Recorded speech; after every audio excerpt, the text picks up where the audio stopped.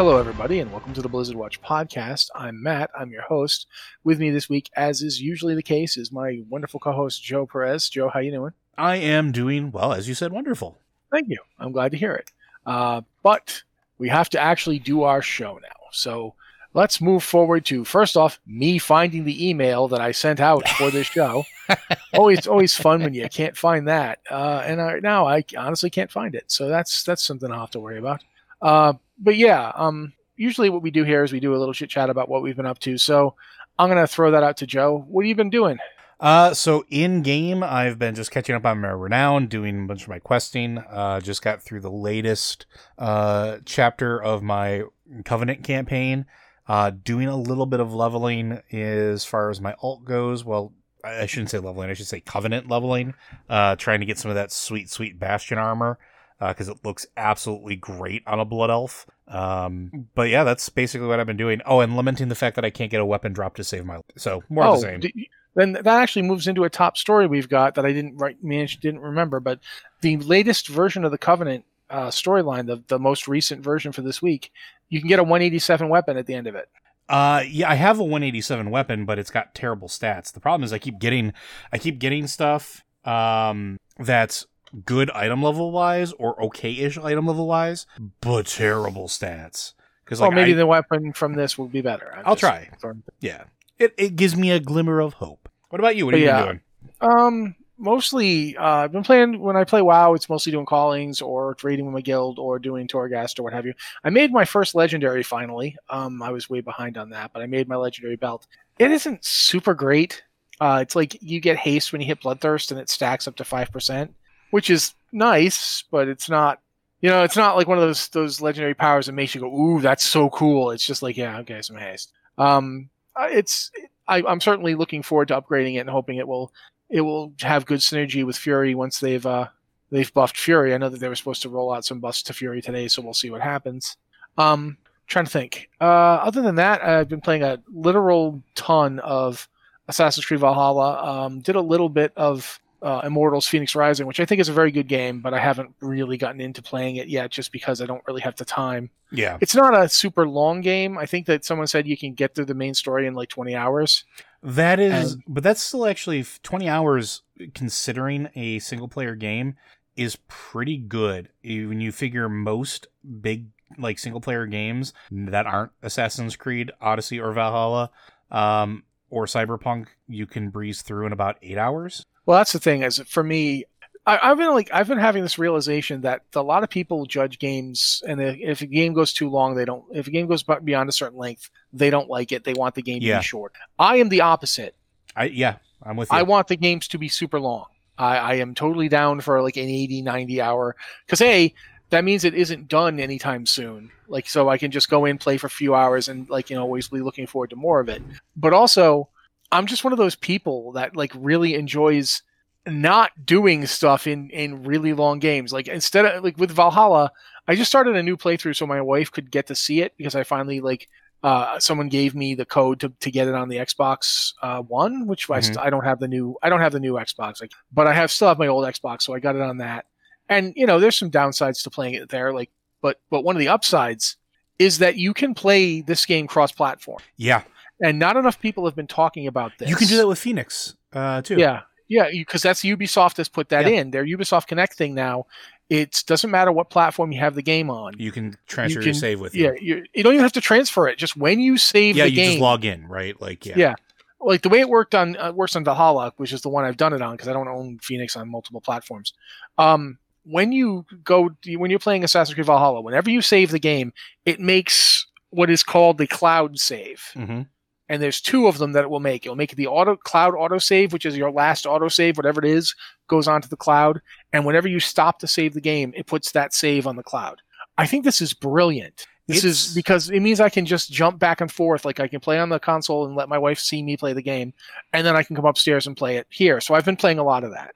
But I've also been doing a ton of just other stuff. So yeah, it's one of those things that I wish more games did, because it is super convenient, especially I transfer between my consoles and my PC a lot. Even though I'm in the same room, Like, you know, if my significant other wants to play something on the TV or watch something, I can, you know, let her do that and then play and pick up right where I left off on my PC, and it doesn't bother anything. Like, I don't lose anything. I'm not like out of anything, and vice versa. I think it's really, really neat. It's a cool feature. And like, I generally don't give Ubisoft a lot of credit, but I give them credit for this. Like, and as Shockey has put up that would be a nice feature for something like Diablo. Like if Diablo, absolutely, if Diablo 4 comes out and they do something similar where Blizzard goes, hey, you know what? We can implement a cloud save for character profiles in Diablo. Why not? It's just a BattleNet law. We essentially save all of that data on our cloud anyway. We just make it more available. Then I can go and play Diablo 4 on my, you know, nice TV, and then when I'm done, I can go play it on my PC, or I can play it on my Switch, or whatever the case is. That would be a really nice feature. Blizzard, if you're, you know, listening and you want somebody to work on that, hi, I got you. Let me know. But so yeah, it would be great. No, I totally think it is something that companies should be doing as they move forward. I think it's definitely like the kind of thing you see Microsoft themselves trying to encourage with their cross-platform stuff. I think cross-platform is something that people are trying to make work, and I think we're pretty close to it working. I think it's something that in the future I think we'll hear a lot more about it. But we should probably do some actual Blizzard stuff before we, you know, because that's what this podcast is and all that. There's a few stories. One of them, unfortunately, when I made the email, then other stuff came out. So that's the way it is. So the email is no longer all that useful. But I'll bring up. Torghast has seen a bunch of stuff happening. The first was the Twisting Corridors came out last week, and I haven't actually been in there yet. Ooh, yeah, I sure have. Yeah, I've heard like a lot of things about it being like 18 floors. It takes forever to finish the quest that sends you in there. You're better off just running the first 3 layers like 3 times. Yeah, so here my quick opinion on Twisting Corridors. It's a cool thing. I think it's a really neat feature. It's something that I think is really, really nice, but there are some problems with it that I think need to be addressed. One, there's no signage. So when you go to do your quest, like if you're catching up and you're doing stuff, like the last week was, you know, go look for signs of Anduin, right? And you have to find 3 individual items from the boss at the end of each floor. Well, it doesn't tell you that it's 3 items. It doesn't tell you that it's going to be 18 floors. It just says go and do the thing. And if you've done any of the previous ones, you're like, oh, 6 floors and I'm out. That's fine. Okay. No, like there needs to be some signage that indicates clearly in game that this is 18 floors for that quest. The other problem I have with it is that there is a steep incline in damage and procedure as far as when you get to floor 12. So I'm used to soloing this stuff. I think Twisting Corridors, especially for that, at least for that quest, needs to be tagged as potential group play. Because I got through the first 11 floors, no problem, did everything fine. I got to the boss on the 12th floor, did all the mechanics, did the interrupts, didn't stand in the bad. I got hit once by the boss, died immediately. And I'm sitting there looking at it, it's like, I can't keep up with the amount of things that need to be interrupted. I don't have enough to do this. Even with all of my weird broken powers, my endless bloodlust, I'm not a bad player, but it made me feel like a bad player because here's this thing that wasn't marked as a group content that clearly needed a group. And when I went back in with a group, breezed through the whole thing. Like it needs some signage or tuning, I think. And that's my only gripe about it, but it was a big enough gripe that I was pretty vocal about it. I think it could be so good except for that. It needs some better optics. And now this week, Torghast has another thing coming out. There's a new event called a bonus event. This week's is the Beasts of Paradigm. I don't know how you're supposed to say this word. It's not a real word. But the Beasts of Paradigm is basically when you're doing it, it's kind of like a Diablo 3 season thing. Yeah. In that when you go in and you get your first animal power, you can choose between getting a normal animal power that affects you or between one of 3 possible beasts that will accompany you. One is basically one of those big like metal shadow hounds, like the ones you can like temporarily mount and ride around on. Mm-hmm. And the maw, you can get like one of those as your pet. Another is like that horrible Argus mount that was a bunch of people's faces jammed together. You can get that to follow you around too, which I think has really got some interesting lore implications. And the third one is just a tiny floating head that and each does a certain thing. The big robot monster Shadow Dog is like a tank pet that will follow you around and will like tank. It will hold threat, or at least try to, and does tanky stuff. The multi-headed monster horrible thing is more of it's a buff. It buffs you. It like has various buffs that it growls and howls that buff you and increase your damage. And the last one is sort of like a combination of like AoE stuns and silences. So it's kind of like a floating DPS / interrupt, which is pretty nice if you, especially if you've got the tanking stuff handled. Like if you're like a Guardian Druid or Vengeance DK or Vengeance Demon Hunter or Blood DK or Prot Warrior or Prot Paladin, you'd obviously, or Brewmaster Monk. I know I'm leaving. I don't want to leave anybody out. If you're that kind of class, if you're a tank, you'd probably want that one of the other two. You don't need a tank pet if you're a tank. But if you're a healer, a tank pet's really nice. It will hold aggro to let you do stuff. Yeah, that's not bad. But on the other hand, an AoE silence and AoE like stun, almost always useful.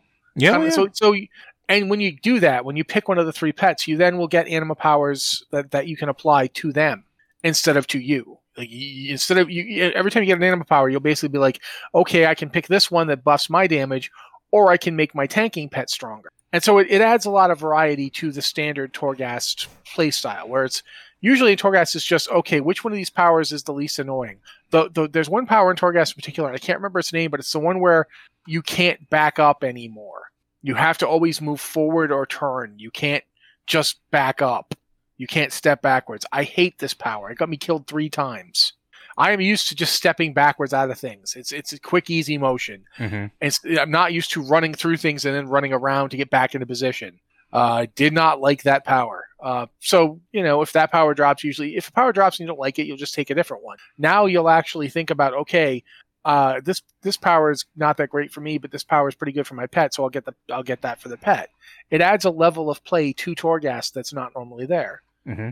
And I find that fascinating. I really want to see how it ends up working out. I haven't done it yet because it just came out live today, and I haven't gotten to play WoW yet today. So yeah, and same here. I haven't been able. I literally got home and popped on just for the just in time for this. But it's one of those things where it's starting to add more of that roguelike elements that I'm looking for in this type of content. I've said it before, and I'll say it again, one of my favorite genres of game is roguelike.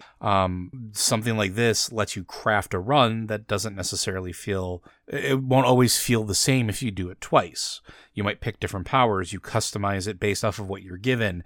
If you don't like a power, you don't take it again, or you change, or you pivot directions. And I like that. That's the type of gameplay I like. And I like the idea of the companions of the pets sort of filling in that party role for, again, what is party content. Which I think is really, really cool, especially for me, where my primary role is a healer.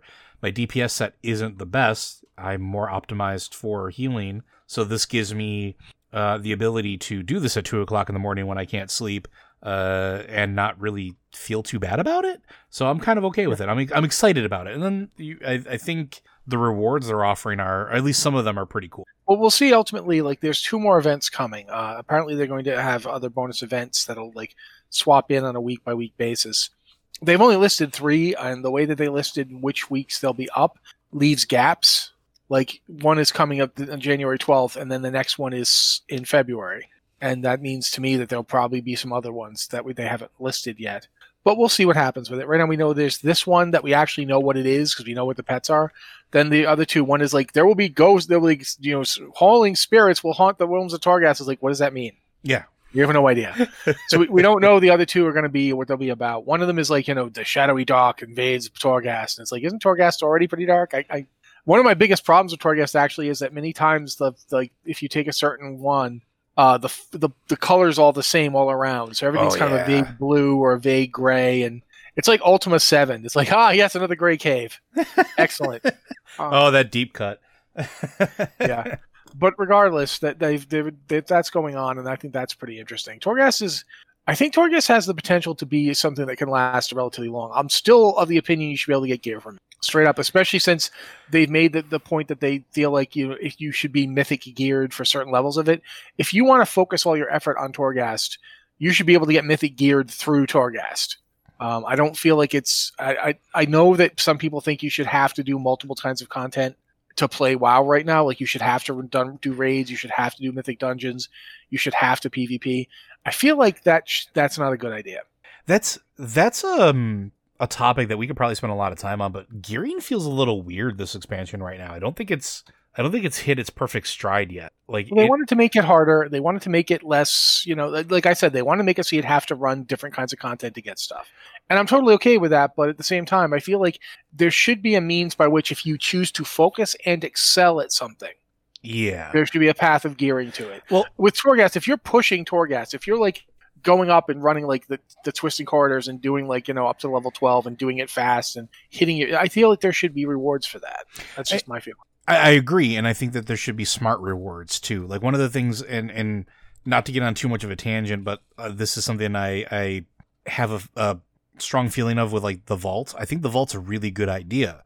I think that it is something that it helps fix that loot luck, except when the vault keeps giving you the same 2 items over and over and over again, and if they're not good for you, it's wasted things. Like I've been offered, since the vault has been around, the same helm every week. I don't need a helm. I have a better helm. I have a legendary helm. There should be something in the game that takes a look at it when it's rolling what loot you have, or what it's going to offer you, to take in consideration what you already have or what's already been offered. What is the thing it does? I've never actually not taken the drop, so I don't remember what the thing it does if you don't take any of the drops. You get 3 of, I can't remember. I have not taken. I think it's Stygia.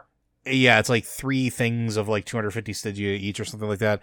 It's a lot of Stygia, but so yeah.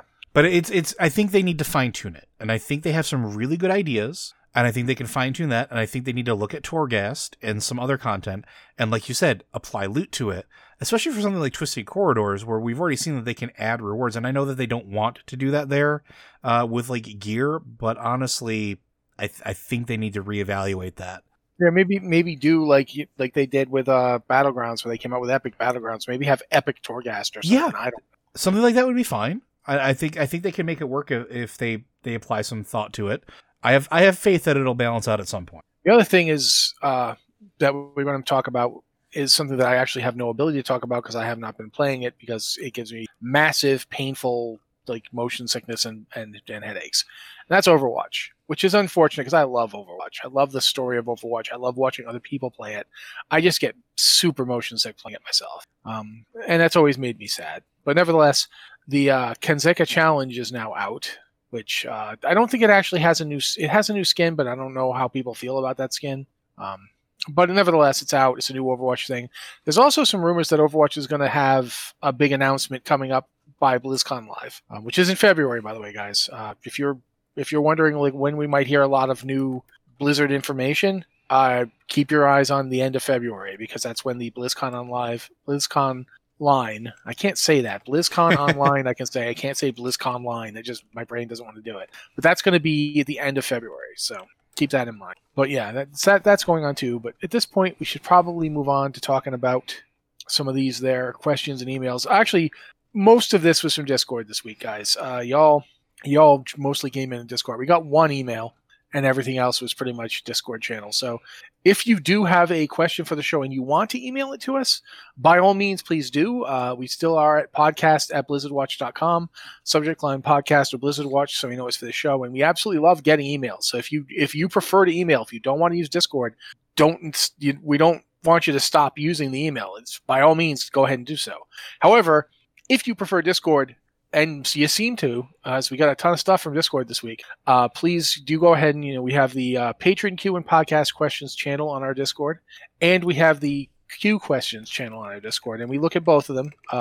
This week, we basically got these questions from the Patron channel because we, seem to have a good amount of them, and we seem to be ready to go. But yeah, every week we check for those as well. So Joe usually reads them for us, and I'm assuming he's going to do so now, so if you don't mind, Joe. I will gladly do so. Our first question comes from our good friend 6K, who I see in chat. I see you, buddy. Question for the podcast. What first got you into Blizzard games? What was that first experience that hooked you? Rock on, you two cool dudes. I don't know about cool. Definitely cold. It's very chilly. Yeah, it's. I live in Canada. I live in Canada light. What was your first? I actually don't know the answer to this question for you. What was your first Blizzard game? Here's actually a funny story. I was living in Washington D.C. at the time. I was going to grad school there. I went to American University. I didn't finish due to what I would only describe as a raging case of alcoholism that was destroying my life. But while that was all going on, I got a job working as a bouncer, and one of my friends was like, do you like, I know you're working down near Adams Morgan. Do you I know you live over on U Street. I have a friend who's going to be out of town for a month and needs a house sitter. And I'm going to be house sitting. So do you want to come over and hang out? And I was like, yeah, all right, sure. Why not? And when I got there, they had that fancy there PlayStation, because this was 1997. And the PlayStation 1, just at the time was just a PlayStation. This was when the ad campaigns were "You are not," and it would just be a red E, and you were supposed to realize that meant you're not ready. Like it was that time of the ad campaigns for these consoles were at their most surreal. And the Sony was coming out charging. They were the scrappy underdog trying to defeat the everybody's favorite console, the Dreamcast. Nobody thought they could do it because the Dreamcast was just so good. And it was, by the way. That's not sarcasm on my part. The Dreamcast was a significantly better console. I still own one. Yeah. And the Dreamcast is comparable to the second generation Xbox. Yeah. It's comparable to the Xbox 360 and in the terms of its power. And the PS2. Yeah, PS3 maybe. I would be willing to put the Dreamcast up against the PS3. It was, that's a whole other show. Yeah, but regardless, we got there and there were a bunch of various games for the PlayStation, and I was looking through them, and some of them were the games I already heard of, or like Silent Hill. One of them was a combination. It was Diablo for the PS1, the PS. They had a Diablo disc. I didn't know that Diablo had been on the console at the time. I'd never even heard of it. I looked at this thing. I'm like, this is like a Slayer album cover. What is this? And my friend didn't know. He'd never played it. It actually wasn't a big video game. So I put it in, booted it up, and then I think 12 hours passed, and I was tired and hadn't slept and had killed a lot of demons. And I realized this is dangerous. I should never be allowed to have this game ever because I'll never get anything done with my life. And also, I'm going to be spending a lot of time here because I'm not leaving until I have beaten this. And that was it. So that was my first Blizzard game. It was Diablo. I actually didn't play Warcraft, the RTS. I had not played it at the time. I'd never even heard of it. So for me, Diablo was my introduction to Blizzard. And the only other Blizzard game I played, which I did play before Diablo, but I didn't know was a Blizzard game, was the Death and Return of Superman. Yeah, they were the developer, but it was published by Sunsoft. I remember that. Yeah, that was the game I played before Diablo, but it didn't make any lasting impression. No. I didn't think, I want to play more games by these people. Whereas Diablo, yeah, I've never forgotten Diablo. Like even as I've played other games more, I've never forgotten. And I've actually always been of the opinion that Diablo got unfairly eclipsed by Diablo 2. Yeah. And this is not me dogging on Diablo 2. Diablo 2 is the Beatles of action RPGs. I've said this before and I'll say it again. It doesn't matter if you like it or not. And I do, but it doesn't matter if you do. There's nothing you can do that will change Diablo 2's position as a titan of action RPGs. It is ubiquitous. It is consuming. It is the thing. Like, there were action RPGs before Diablo. There were action RPGs before Diablo 2. But Diablo 2 is the giant rock someone threw into the pond that changed everything. Every game that's come out after Diablo 2 is a reaction to it. It's impossible not to be. You have games like Torchlight and Path of Exile, which are basically just trying to be Diablo 2. Well, I mean, in the case of Torchlight, it was made by the people that made Diablo 2. But, I mean, that's another story. Yeah, and, but then, just the point is, they didn't go out and make an entirely new, different game. They basically made the same game again. Yeah. Because you're not going to, why vary from it? There's just... But because of that, because of the power of that, the original Diablo is often kind of overshadowed. And I think that's too bad, because in a lot of ways, the original Diablo is just such a perfect little slice of gaming. It doesn't do the stuff that Diablo 2 does that broadens it out and kicks it out the door and makes it the Beatles of action RPGs, but it does set everything up so it could. It's like when you see in volleyball, somebody jumps up and spikes the ball down, and they're like, wow, he did really great. That person was set up someone lobbed that, someone got the ball and got in a position for them. And you don't always remember that. Just like you don't always remember the guy that does, like the goalie who makes a great save. There's players who don't get the attention. There's big flashy stuff, and there's the people who do all the work to set it up. Mm-hmm. Diablo did all the work to set it up, and sometimes we forget that. And I'll never forget playing that game on the PS and just being like, I cannot believe this game exists. Yeah. For me, the first game that I played from Blizzard was actually before they were Blizzard Entertainment. It was back when they were still Silicon and Synapse. And for those of you that don't know, that's the brand that they released the Lost Vikings on.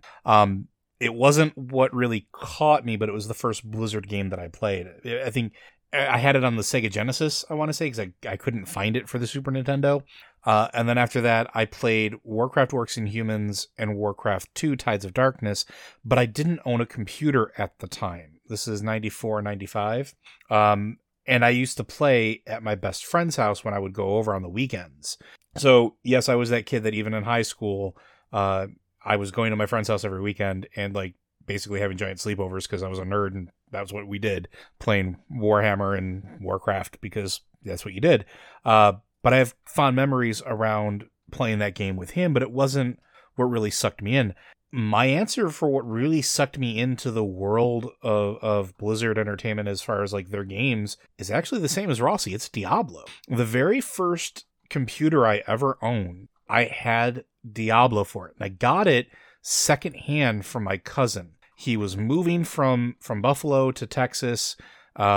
He couldn't take all of his stuff with him. So he gave me all of his old computer games because we had just gotten a computer. And he was like, hey, I can't take all the stuff with me. I would rather it go to you. And new in box was that copy of Diablo. And I remember like losing hours of time to that game and just like forgetting what time it was and being yelled at by my parents to go to bed because it'd be 3:00 in the morning. I'd have to get up for school in 3 hours. And I was still playing Diablo. Like, that game sucked me in. The cinematics for it were crazy for the time. The gameplay was phenomenal. The amount of customization of your character was great. And because I was a kid that was huge into D&D and tabletop, it fit right in. It was heroes fighting against this tide of darkness and evil, malicious intent. And it basically hooked me at that point. And then I retroactively, re-got into Warcraft and Warcraft 2 because I had a computer that could run them and play them of my own. So I did that. But like, yeah, Diablo was the turning point. Diablo was that game that like just sucked me in. I may have played Diablo 2 more to the point where I actually like burned out CDs to the point where they were just unrecognizable, unreadable piles of like weird ash when they were done. And I think I've bought Diablo 2 probably more times than I have any other game because of that. But without Diablo 1, I probably wouldn't be where I am right now. I wouldn't be so hard into any of the Blizzard games. Like, it sucked me in. It was such a weird, like, vortex of perfect timing. But yeah. There's a reason that those games define the genre that they're in. Because, like I said, there were action RPGs before. There was a Legend of Zelda action RPG on the Philips CD. Oh, God. There are two of them, actually. Two of them, yeah. And they were both unbelievably terrible, so I'll leave you to go. I'm going to bob some batongos. Yeah, but they were action RPGs. That's what they were qualified as. Before Diablo, action RPG just meant like any game that had like any kind of vague RPG like elements, but was really more about just something else. Mm-hmm. And it's Diablo that really made it mean something in a lot of ways, both for good and for ill. Diablo 2 in particular is just a genre defining game. And it wouldn't have existed without Diablo, and I wouldn't have been playing without Diablo. So yeah, Diablo, that to me, wow, just amazing game. But yeah, I guess that we pretty much answered that question, right? Yeah, I think that's good. That's a pretty comprehensive answer for one line. Thanks, 6K. That was a nice trip down memory lane. Our next question. Hello, I'm looking for a new secondary game to play and have been thinking about an RPG for PC. I know there are lots of them, but I'm specifically looking for one that doesn't have you control a party. I really don't wish to control other party members and would rather make it a solo adventure. I was wondering if you guys have any recommendations that would match what I'm looking for. And this is from Deathlord Zero from Earthen Ring. I think we all know what I'm going to say. So I'm going to let Joe go first. No, go for it, because I have to think about this. Okay. If you haven't already played them, the three Assassin's Creed games that came out in the most recent generation, Origins to Valhalla, are all that. They're all single player RPGs. They're RPG light in the case of Origins, whereas Odyssey and Valhalla are actual RPGs. But they're much like the Witcher games in that they are like a character that doesn't really. There's some customization, but there's like in Valhalla you can actually change your face to a degree. You can like change what your hair looks like and so forth. Whereas in Odyssey and Origins, you don't even do that. They're much more like The Witcher in that you look like you look. You can maybe pick a gender in Odyssey. You can pick between Cassandra and Alexios. Again, don't pick Alexios. But in general, they are pretty much what you're looking for. There's a ton of them. Like I think Origins is the shortest at like a 50-hour runtime. Yeah. And Odyssey is the longest. Odyssey is the longest with a solid 70 to 80-hour runtime. Valhalla, I think, is slightly shorter than Odyssey, but not by much. Mm-hmm. Quite frankly, I think Valhalla might actually be longer than Odyssey if you're a completionist, and that's kind of hard to judge. But there's Odyssey has it all on one big map, whereas Valhalla has a lot of maps. It's got each of its maps is smaller, but there's more of them. So tomato and all that. But regardless, those are some options right there, and I'll throw that out there. I mentioned Immortals: Phoenix Rising, and that's a good one because you just control you. Yeah. It's a very Breath of the Wildy experience.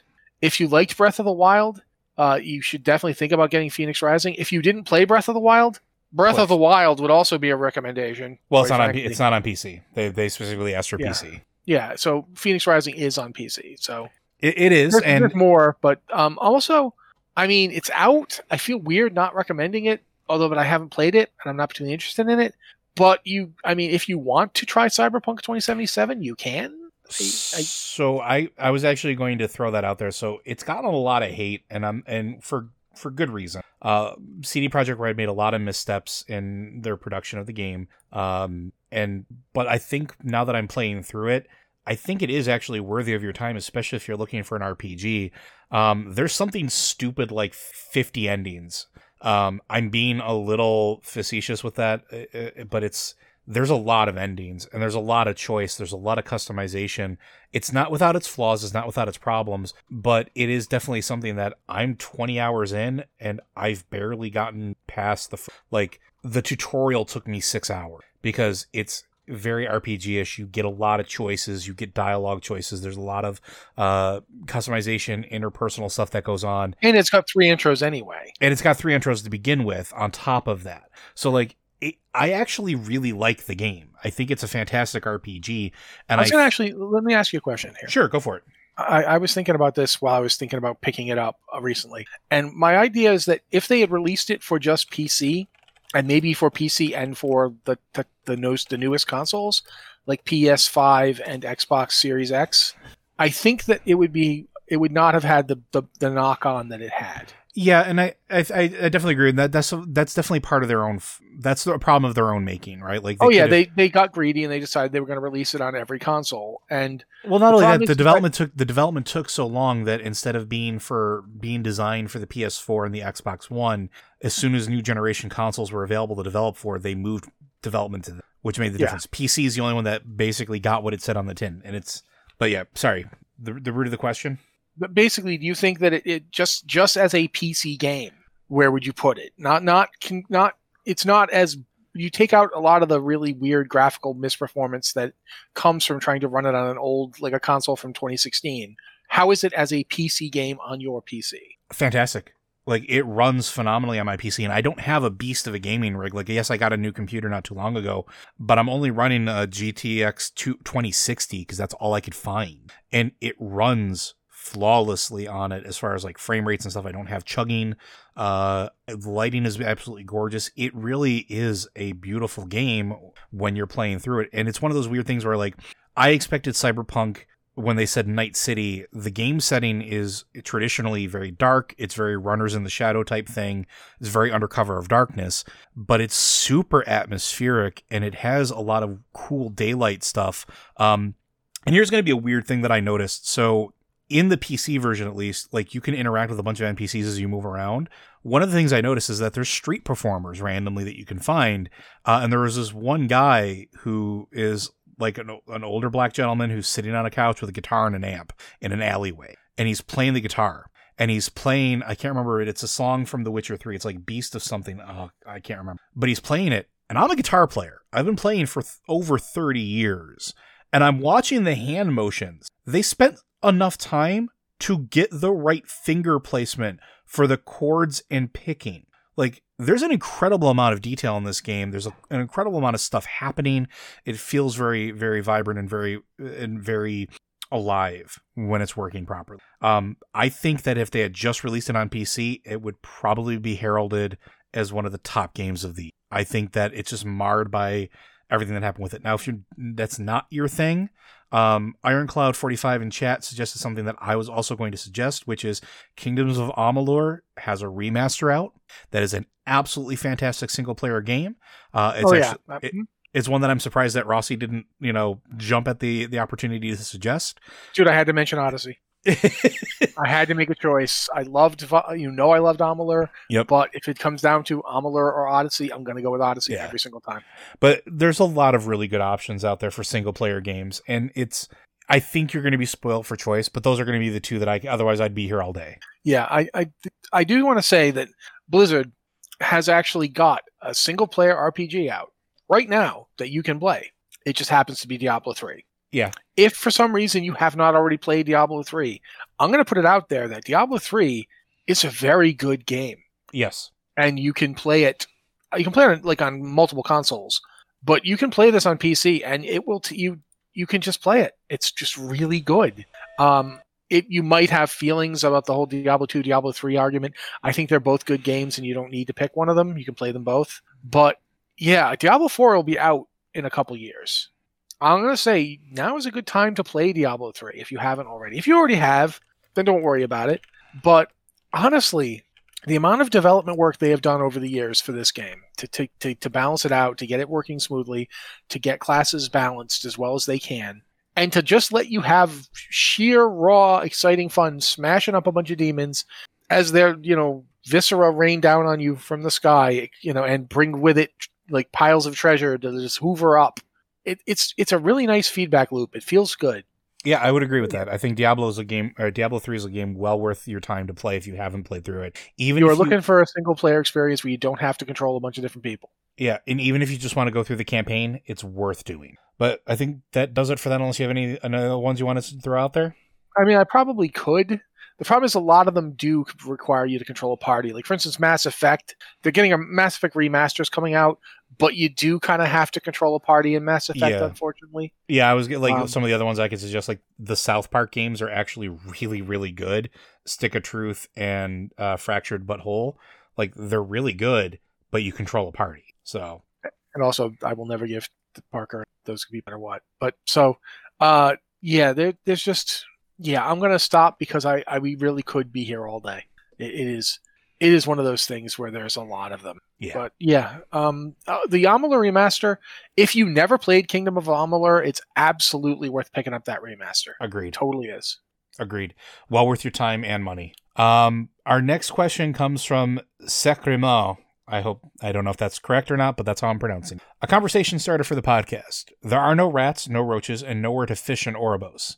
Oribos is not a city. Even Dalaran and the Exodar have the fishing. Also, apparently, we won't have time to sleep when we're dead because there are no beds anywhere. What about Borealis, Suramar, Dalaran, Stormwind, and Orgrimmar that make them feel lived in? Or what is it about them? How would you design populate a city in the afterlife of WoW to make it actually feel like a city? Well, I mean, honestly, I think that that's actually a really good choice on their part to make Oribos not feel like a city. Because it's not where people go to rest. It's not a city. It's not intended to be a hub. Like, the fact that there's a bunch of living people running around the place and making the various entities there uncomfortable is part of the interesting experience of this expansion. You are not where you belong, and the place is not equipped for you. It doesn't have beds because nobody sleeps. They're all dead. You don't sleep when you're dead. It doesn't have, a lot of the amenities that exist there because the brokers have brought them there, and they've brought them there to profit off of you. It's really an interesting choice, but if you want a place that feels more like an actual ecosystem, you got 4 zones. Yeah. And those zones definitely Bastion has like a couple of places that feel like cities. Ardenweald definitely, like the heart of the forest, Oh, kind yeah. of feels like city-ish. Maldraxxus has a couple places like that. Well, Maldraxxus doesn't have beds either, I noticed. Like, No, but that's because you're sharing a bunk with like 6 other guys, and you're probably just fighting till you drop anyway. yeah. But it does still kind of have like an ecosystem of sorts. It's kind of there's monstrous things everywhere, and it just feels like it does feel like, I don't want to say it feels alive. None of them feel alive. They're not intended to. But it feels like a inhabited place. Yeah, and I think it was a deliberate choice to make Oribos feel that alien and foreign as far as that goes, because Oribos is just a hub. That's all it was ever meant to be. The fact that brokers are bringing their carts there is an oddity. The attendants of the Arbiter even say as much when you get there. They tell you, like, yeah, the brokers just started showing up and squatting here. It was never intended for this to be a living place, right?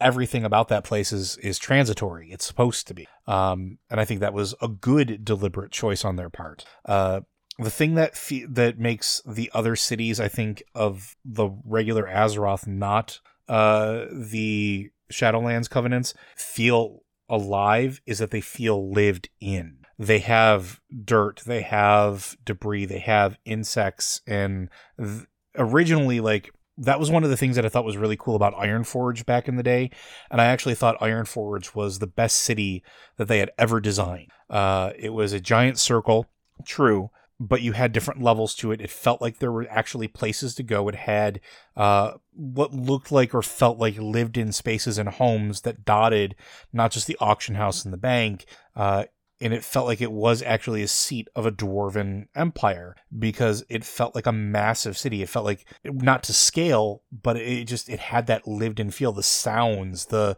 way that things look, the atmosphere of it all melded together to make it feel alive. And especially when it's like, look at Undercity as a comparison to this. Yeah. Undercity is also a big round thing, but it was always very painful to navigate. But Undercity definitely had that kind of the opposite of a living city feeling. It was like, this is a dead city. It was a squatter's place. That's what it felt like. Yeah, we're here because we got no place to go. The things that are here because they are survivors that nothing can kill, hence the cockroach vendor. Mm-hmm. I don't know if people fished in the canals very much, in that like moat type thing in Undercity very much, to be honest with you. I don't fish, so I can't give you that one. But Undercity definitely felt like the thing that it was, as much as anything could feel that way. Yeah. A city completely inhabited by the dead. And they've actually done a really good job over the years with cities. I think we talk a lot about Suramar, but honestly, Thunder Totem doesn't get nearly as much. Like High Mountain. Everything about the High Mountain area, like the High Mountain, that entire zone feels like a giant city, if that makes sense. Because like everywhere you go that there's a settlement, the whole land feels lived in. It is probably the most torn place I have ever visited in game, because it feels very much like the entire zone feeds off of what makes them, what defines them as a race. I think it does actually a really good job of being a counterpoint, because Thunder Bluff this is our new city that we just built. Yeah, it's sparse. And it doesn't have a lot. And the one in High Mountain as a zone feels like we have lived here for countless millennia. This is where we have been. This is a place that has been lived in by us, shaped by us, affected by us. And it really is fascinating, and it's a nice counterpoint to Thunder Bluff. And it's a nice counterpoint to other cities. They've done like really good cities over the years. I think both Borealis and Zuldazar in there felt different, very different, but they both felt like good representative cities of their retrospective peoples. So and here's a weird thing that I'm going to say, and you can agree with me or disagree with me, but Borealis and Zuldazar felt like hub city. They felt like what the original Orgrimmar and what the original Ironforge felt. They were places that did have spots that people could live, but that wasn't really the main goal. It felt like that's the place where you went to go to market. That's the place where you went to worship. That's the place where you went to go to the harbor to catch a ride somewhere else.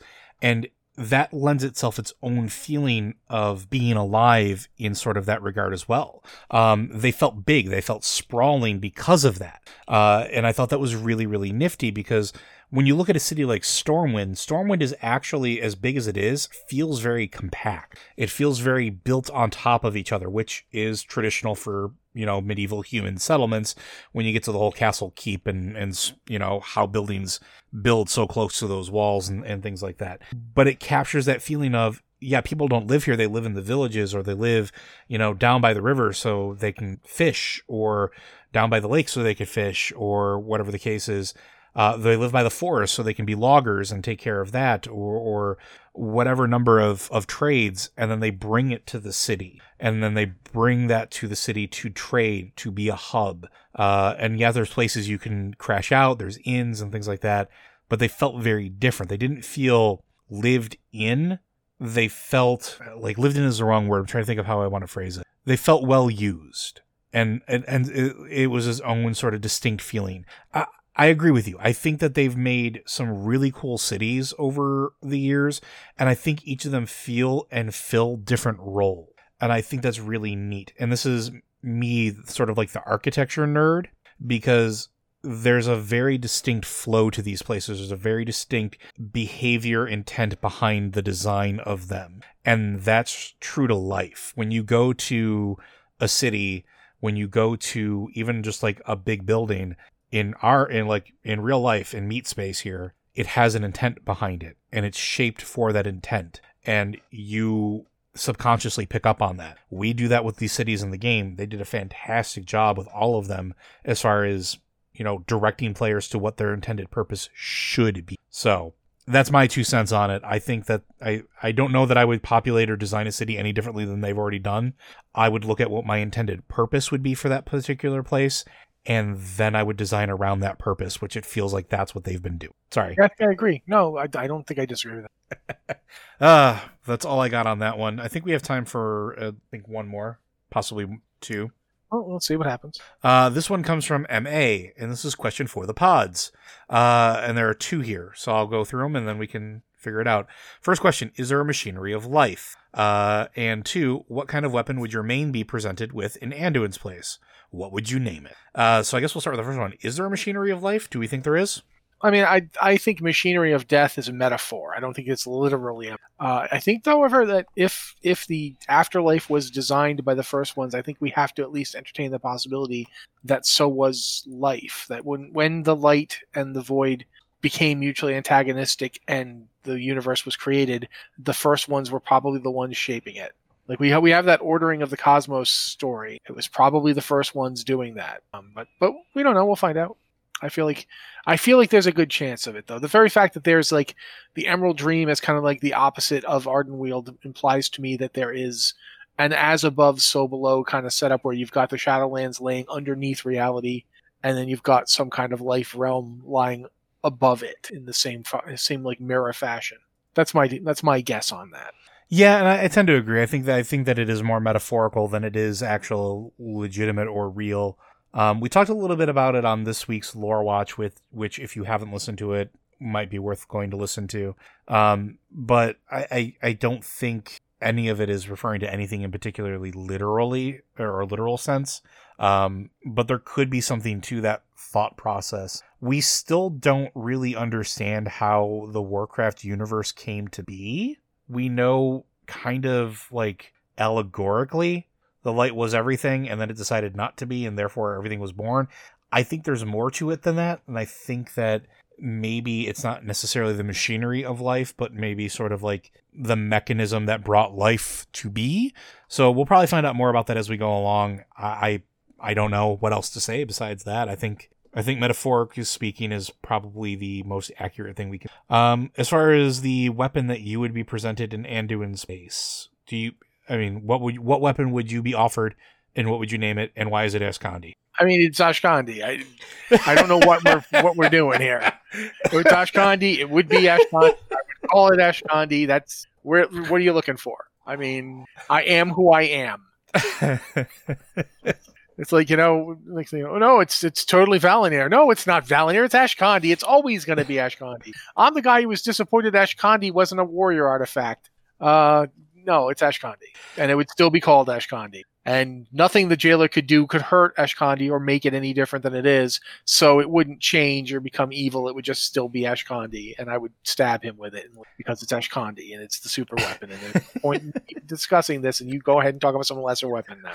I'll talk about what I think is the greater non-warrior weapon. I think Valinor would be what was offered to me. It's the one weapon that I always felt a distinct connection to because of being a healer.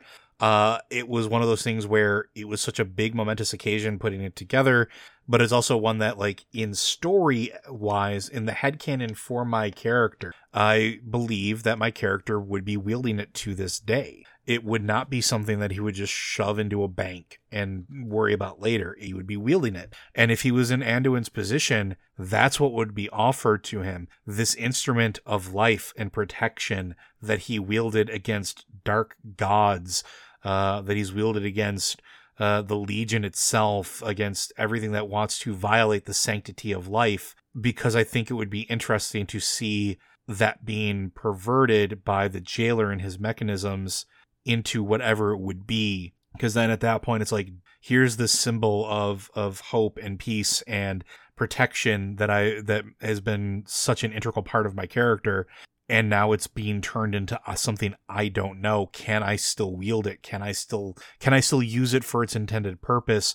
And because of the core of how I view my character as far as like stories go, it would be a hard thing because that's what Loder does. He's a protector, a healer. He doesn't like war. He doesn't like destruction. His primary focus is always making things whole again. So yeah, it would be Valinor for me. 110%. I don't know. I think we have time for one more. What do you think? Sure, give it a shot. Okay. This one comes from Adele. Thinking about villains, it's established that Gul'dan obviously is the stereotypical comic book villain type, but I get a slightly different vibe from Denathrius, and now I realize what it is. He is the classical James Bond bad guy. The story composition of Revendreth follows along these lines. He is so obviously evil in the way he is presented to us, and how his true intentions get revealed have such movie-like rhythm. But how about the jailer? Is he like Thanos in the Marvel franchise? This is maybe a cute question, but I'm willing to bet we get Anduin Wrynn as a raid encounter. What kind of boss will that be? Are we fighting Jailer's weaponized Anduin, or are we healing and freeing him, or what? I don't think the Jailer's Thanos quite yet. I don't think he's quite as neutral. Thanos, for all of his bluster, was neutral. He thought he was doing the right thing. And if we're talking MCU Thanos, yeah.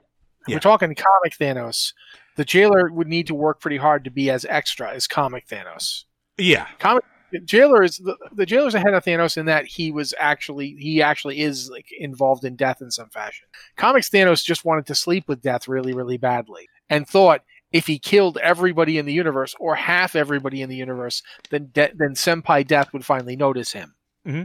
Unfortunately for him, Death was busy dating Deadpool, which is a complicated story that I'm not going to get into because you would have had to be reading comics over the past 40 years to understand it.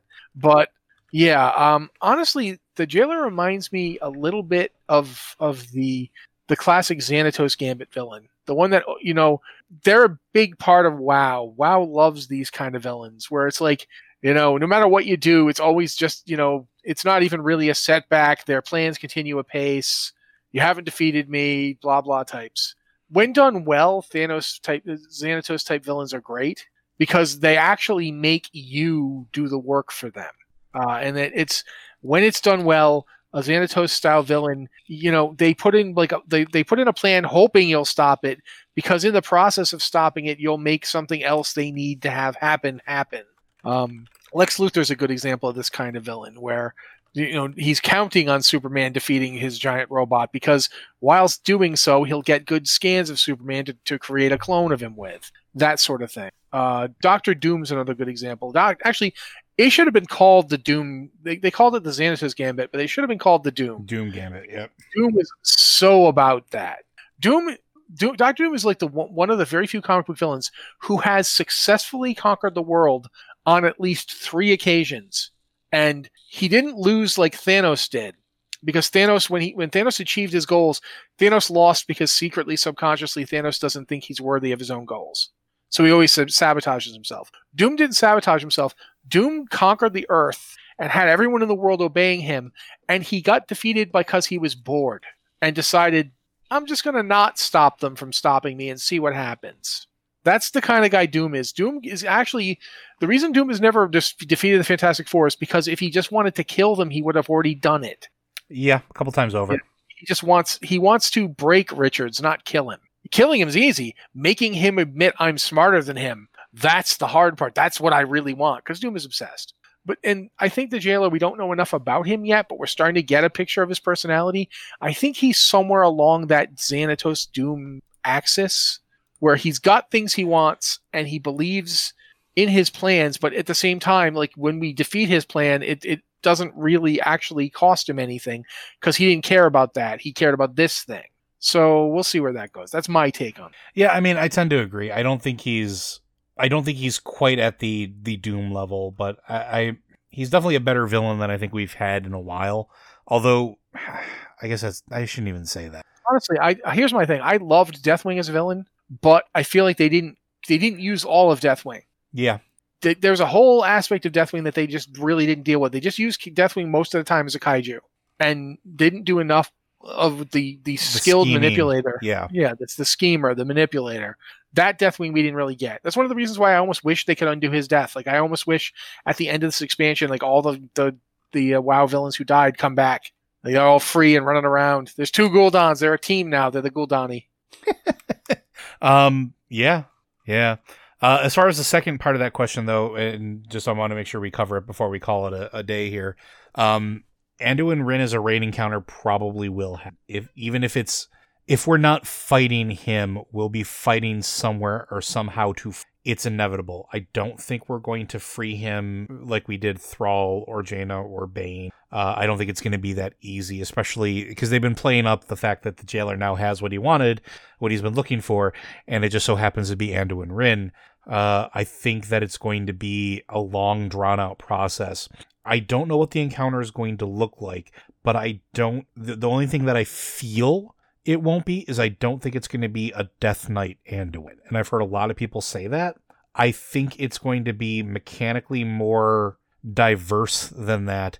And if anything, it'll be closer to Shadow Priest or Shadow Avatar Anduin, because that's something that they've been building up to subtly over the last several years, where you see him more readily reaching for that sort of dark power than you do, anything else. Like, I think he would turn to that before he would accept the Jailer's weapon. No, here's what it's going to be. You guys see the end of Avatar The Last Airbender? Yeah. Remember when Firelord Ozai is like got his hands and his hands pulled back behind him and he's shirtless? It's going to be shirtless Anduin, hands pulled back behind him, and the sword that they were trying to give him is going to be floating around, and we're going to have to fight the sword before it can corrupt him. The sword's literally going to be like doing the Aang thing where it's grabbing his face. We literally already have that, though, with Sire Denathrius. That is literally the fight. Yeah, I know. Shirtless bad guy with very singy, giggly, evil sword. This one's not going to be singing and giggly. It's going to be much more like, serious. And then in the last thing is going to be the Jailer and his magic sword. It's just going to be that. This entire expansion is every raid's going to end with a sword. I'm not being serious. This was entirely a joke, guys. Yeah, but somebody's going to take it out of context, and that's going to make it hilarious. Yep. But I think that's... And then Ashkandi comes in at the end and saves the day, and the expansion's true hero is Ashkandi. By itself. It doesn't have anyone holding it. It's just by itself. I want Ashkandi to show up in Torghast now. Actually, it turns out that Torghast is Ashkandi. You know what? We're literally just, if you look at it, it looks like the hilt. No, it doesn't. All right. Well, Blizzard Watch is made possible due to the generous contributions at patreon.com/BlizzardWatch. Your continued support means this podcast site and community is able to thrive and grow. Blizzard Watch supporters enjoy exclusive benefits like early access to the podcast, a better chance at having your question answered on our podcast or the queue, and an ads-free site experience. Thank you very much, Joe. Again, guys, if you have a question for the podcast, you can send it to us via email at podcast@blizzardwatch.com. with the Subject Line Podcast of Blizzard Watch, so we know it's for this show. Or you can use our Discord server. We have 2 channels. There's the Patreon Q and Podcast Questions channel and the Q Questions channel, both of which we look at, so you can hit those up as well. Thank you guys so much for being here with us. This has been the Ashkandi Watch Podcast, and we'll be back next week.